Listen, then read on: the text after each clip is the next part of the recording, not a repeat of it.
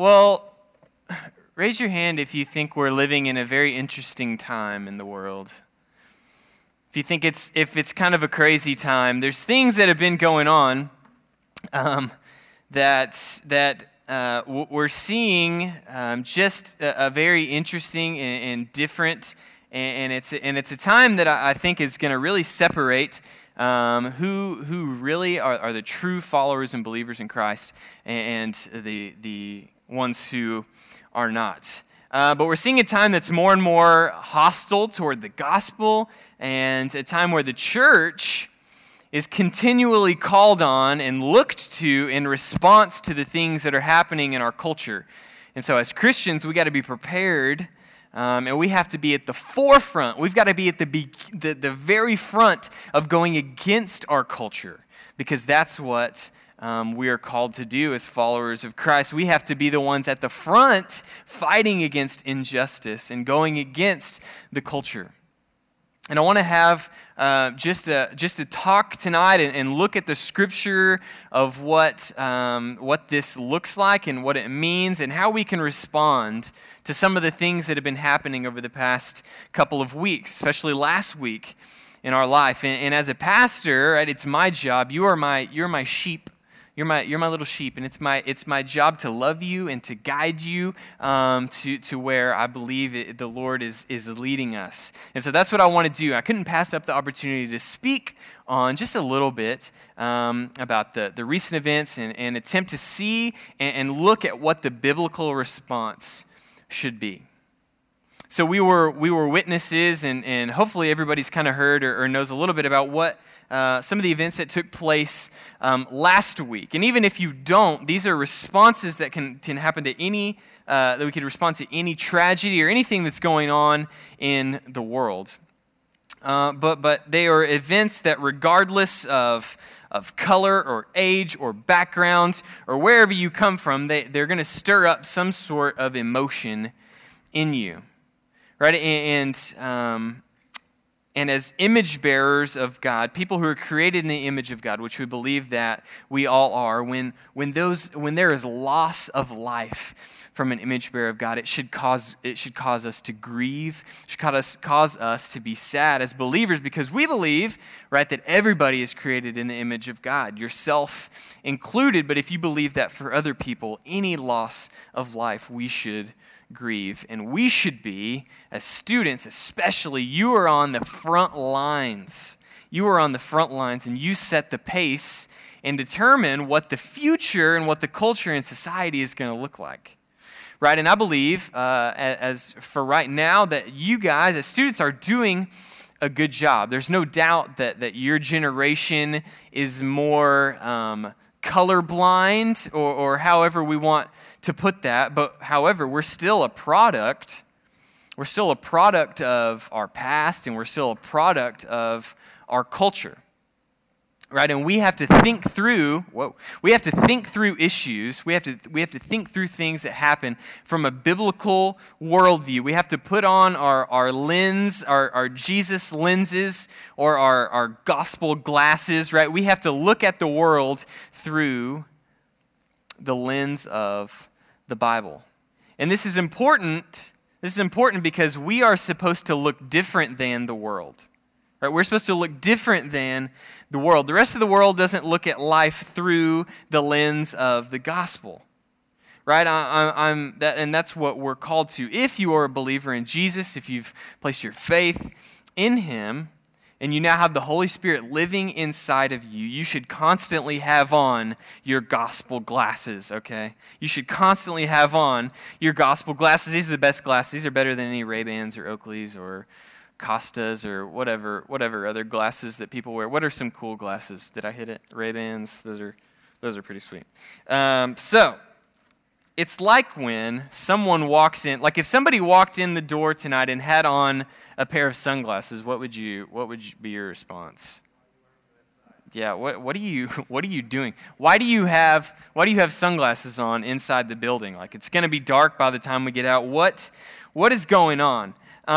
So you would say, take those off. Similarly, when we're looking at the world through the lens of the Bible, through the lens of the gospel and what we know, the gospel of Jesus Christ, when we look at the world through this lens, right, if we have these glasses on, do you see where I'm going here? The world is going to respond to us and say what? Take those off.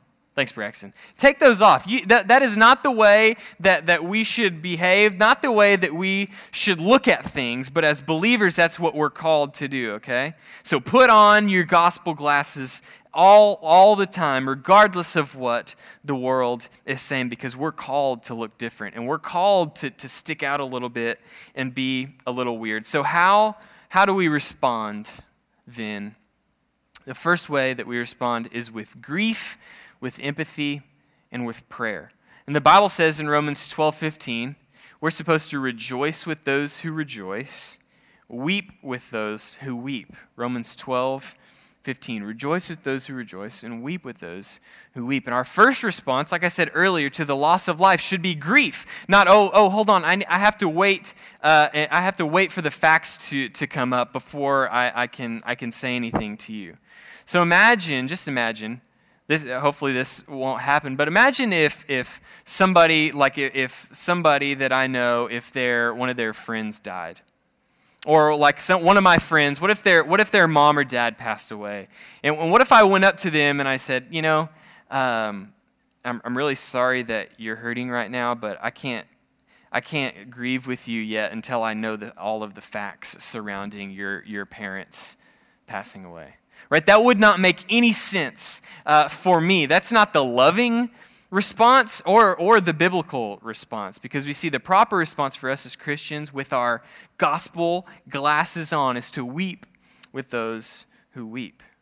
Right? We must do our best to try and empathize. We have to try and put ourselves in somebody else's shoes and understand that even if you're not a member of the affected group or whatever has happened, we still weep with those who weep. And I could go on and on about this because you are a Christian first. Right? Your identity is rooted and found first and foremost in who you are in Christ. And because of this, you are reconciled to all people. You are reconciled to all people. This doesn't mean that we don't see and recognize and even celebrate differences among people. It's cool that we're all different, right? We all have different styles. We all come from different backgrounds, different history, and that's okay to celebrate, and that's awesome. But first and foremost, you are a Christian, you are a believer, and so you are reconciled to everybody else, regardless of what they look like. And in light of this, we should respond by weeping with those who weep. Not with insensitive responses or with any kind of ignorance. It's easy for us, if it's not our immediate family or our immediate friends that are affected by something, to just push it out to the side. But that's not the biblical response, and that's not the way the family of God operates, right? So we respond by weeping with those who weep. The second way we respond is with quick ears, right? Ready to listen, and slow tongues, slow to speak. Do you know this verse in James 1:19? It says we are to be quick to hear, slow to speak, and slow to anger. Right? And in our social media, Instagram, Snapchat-driven culture, everybody has a platform. Right? Everybody has a way of getting what they think and what they believe out way more than they ever have in the past. And too often we speak way too soon or spew out comments that we really don't think through or don't really believe they will have an effect on anybody, but they do. It's kind of like whenever Kevin Durant recently made a decision. And he's a basketball player that played for the Oklahoma City Thunder, my team. I'm from Oklahoma, right, if you didn't know that. So Kevin Durant, like 8 years ago, he tweeted something after LeBron James moved to Miami. And he joined this team that was already good. He went and joined them. And Kevin Durant tweeted something like, what happened to the days of competitiveness? We should be going after the best, not joining them. Right? And he tweeted this thing, and now it's been like 8 years later, and Kevin Durant is now faced with a similar decision, and he makes a similar decision. And he goes to be with a team that was already really good. And so what his decision now, people are bringing back up what he said in the past, and they're saying, well, you said this, why did you make this decision? I'm not bitter, by the way. Yes, I am. I'm very upset, very angry at Kevin Durant. But that's a side story. So be careful what you say. Right? You never know who's watching, you never know who's listening, and there's way more people listening and seeing what you say than you think. I promise you that. There are way more people that see what you say and see what you post, and they're observing what you do, whether you know it or not. People are way more observant than we give them credit for. You are the same way. You observe more about people than you know you do.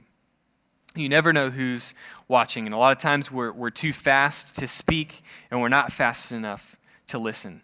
Right? We soak it all up. We should soak up all the information and filter it through our biblical worldview, because that's what we are called to do as Christians. So train yourself to be quick to listen and slow to speak. Right? Quick to listen, slow to speak. The next way that we can respond to events is with understanding. With understanding. Right? The Bible says in Micah 6:8, he says, He has told you, O man, what is good. And what does the Lord require of you but to do justice, to love kindness, and to walk humbly with your God? Right, so hasn't God told us what to do? To do justice, to love kindness, and to walk humbly with God. Well, how can we do that? How can we do that? In order to know how to do justice, we have to understand each other. Have to understand each other. As I said earlier, we have a tendency to only care about things that happen unless they affect our immediate family, our immediate people that are in our lives, right? When in reality, we don't know what it's like to be them, because we don't try to know what it's like to be different than what we know, right? We must do better to ask questions and to seek understanding. Right? There's undeniable history and hurt that comes with every person, even if we don't know them. It could be history that dates back hundreds of years, or it could be something that happened with them and their parents' relationship. There are hurts and there are history behind every single person. And if we don't seek to get to know people on a deeper level, our response is not going to be sensitive, and it's not going to be loving, and it's not going to seek justice, right? We have to seek to get to know people. In order to do justice, to love kindness, to walk humbly with our God, we have to want to know people, to love people, and we want justice for all, right? It's not an either or, it's a both and. You can grieve the loss of somebody and want justice for all those who've lost their lives. Right? Seek justice. We have to love kindness. Right? This command from God doesn't seem to have any conditions. It doesn't say to love kindness or to seek justice for a specific person or specific people. Right? We treat all with kindness, knowing that they are image bearers of God, just like you.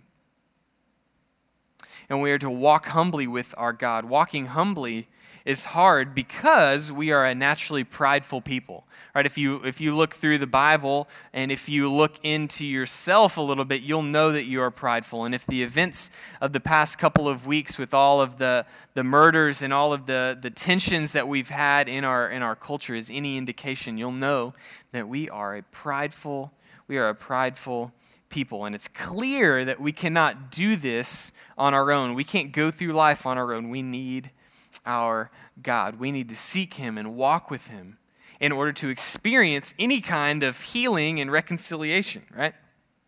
We need Him, and those things come by seeking justice and loving kindness. Walking humbly, again, does not view oneself better than anybody else or any higher than anyone else. On the contrary, walking humbly, right, with God puts God above all else and all others below God but above yourself.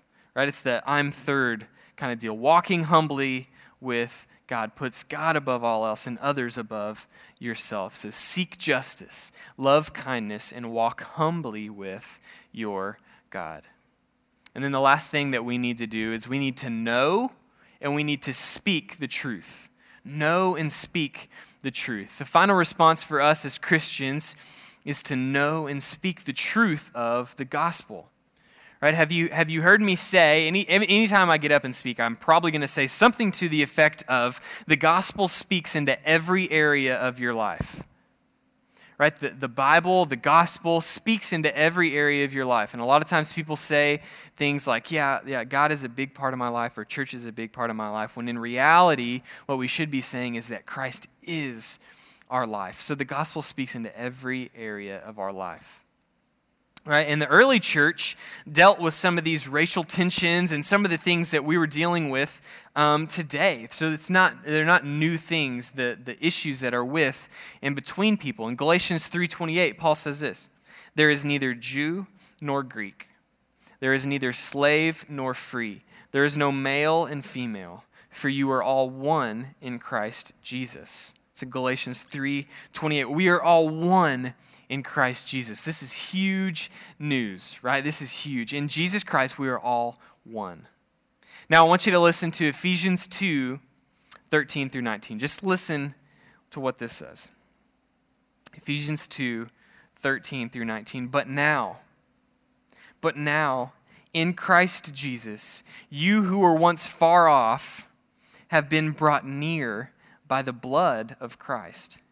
For he himself is our peace, who has made us both one and has broken down in his flesh the dividing wall of hostility, by abolishing the law of commandments expressed in ordinances, that he might create in himself one new man in place of the two, so making peace, and might reconcile us both to God in one body through the cross, thereby killing the hostility. And he came and preached peace to you who were far off, and peace to those who were near. For through him we both have access in one Spirit to the Father. So then you are no longer strangers and aliens, but you are fellow citizens and saints and members of the household of God.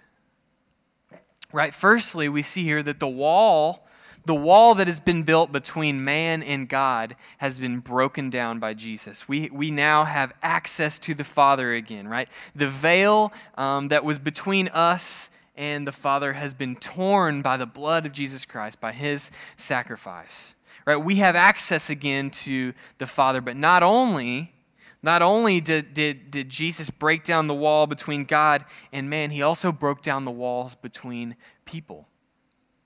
Right, the two groups in the Bible who used to kill each other are now fellow citizens and members of the same family.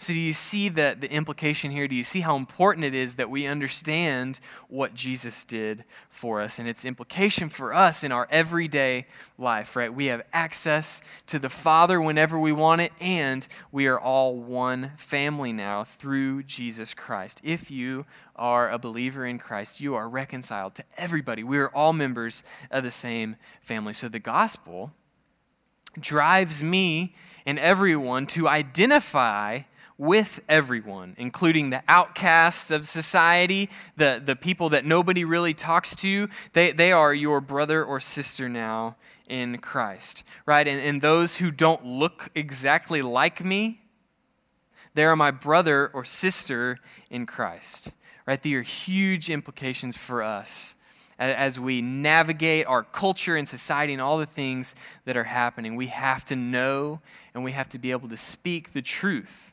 Right, we have to know that we are reconciled to each other through the blood of Jesus, because that's the only thing that's going to bring us peace, right? That's the only thing that broke down the walls of hostility, just like Paul says. We need to be able to understand. We need to be able to feel that truth, right? We have to be able to press in to it and be around people that maybe don't look like us all the time. We have to act on that truth, and we need to speak the truth. And so I would challenge you in these ways, these responses that I've given you. This week you have a little bit of homework if you're down for it, right? I want you to read the whole chapter of Ephesians 2. I want you to read the whole chapter of it. I just want you to meditate on it. I want you to think about it. And I want you to pray for God to give you understanding and for you to be able to speak the truths that are found in Ephesians chapter 2. The next response would be this: who do you hang out with that doesn't look exactly like you? Right? If we are all reconciled to each other, if we're all brothers and sisters now in Christ, do you hang out with people that don't necessarily look like you? And do you seek to understand them? Right? Do you seek kindness? Right? Do you love kindness? Do you seek justice? Because we're not going to be able to do these things until we understand what it's like, until we try and put ourselves in each other's shoes, which we can never fully do, right? Because like I said earlier, everybody has their own history, their own past, their own backgrounds, and those are good things, but we have to try and seek to understand what other people are going through in order to properly love them. And then the other thing is this: we have to understand that our identity is first found in Jesus Christ. Our identity is first found in being a follower of Jesus, because through that identity, we have brothers and sisters in Christ. We are of the same household, right? We are citizens of the same country, which will be heaven, right? We are reconciled to all people first and foremost because of our identity in Christ. And so respond with prayer, right? Be slow to speak and quick to listen. Seek understanding, love kindness, seek justice, and walk humbly with your God, and know and speak the truth. And be sure that always, always, always your identity is first found not in anything else other than your identity in Christ. We hope that you've enjoyed the message today and that it will be a source of encouragement to you this week.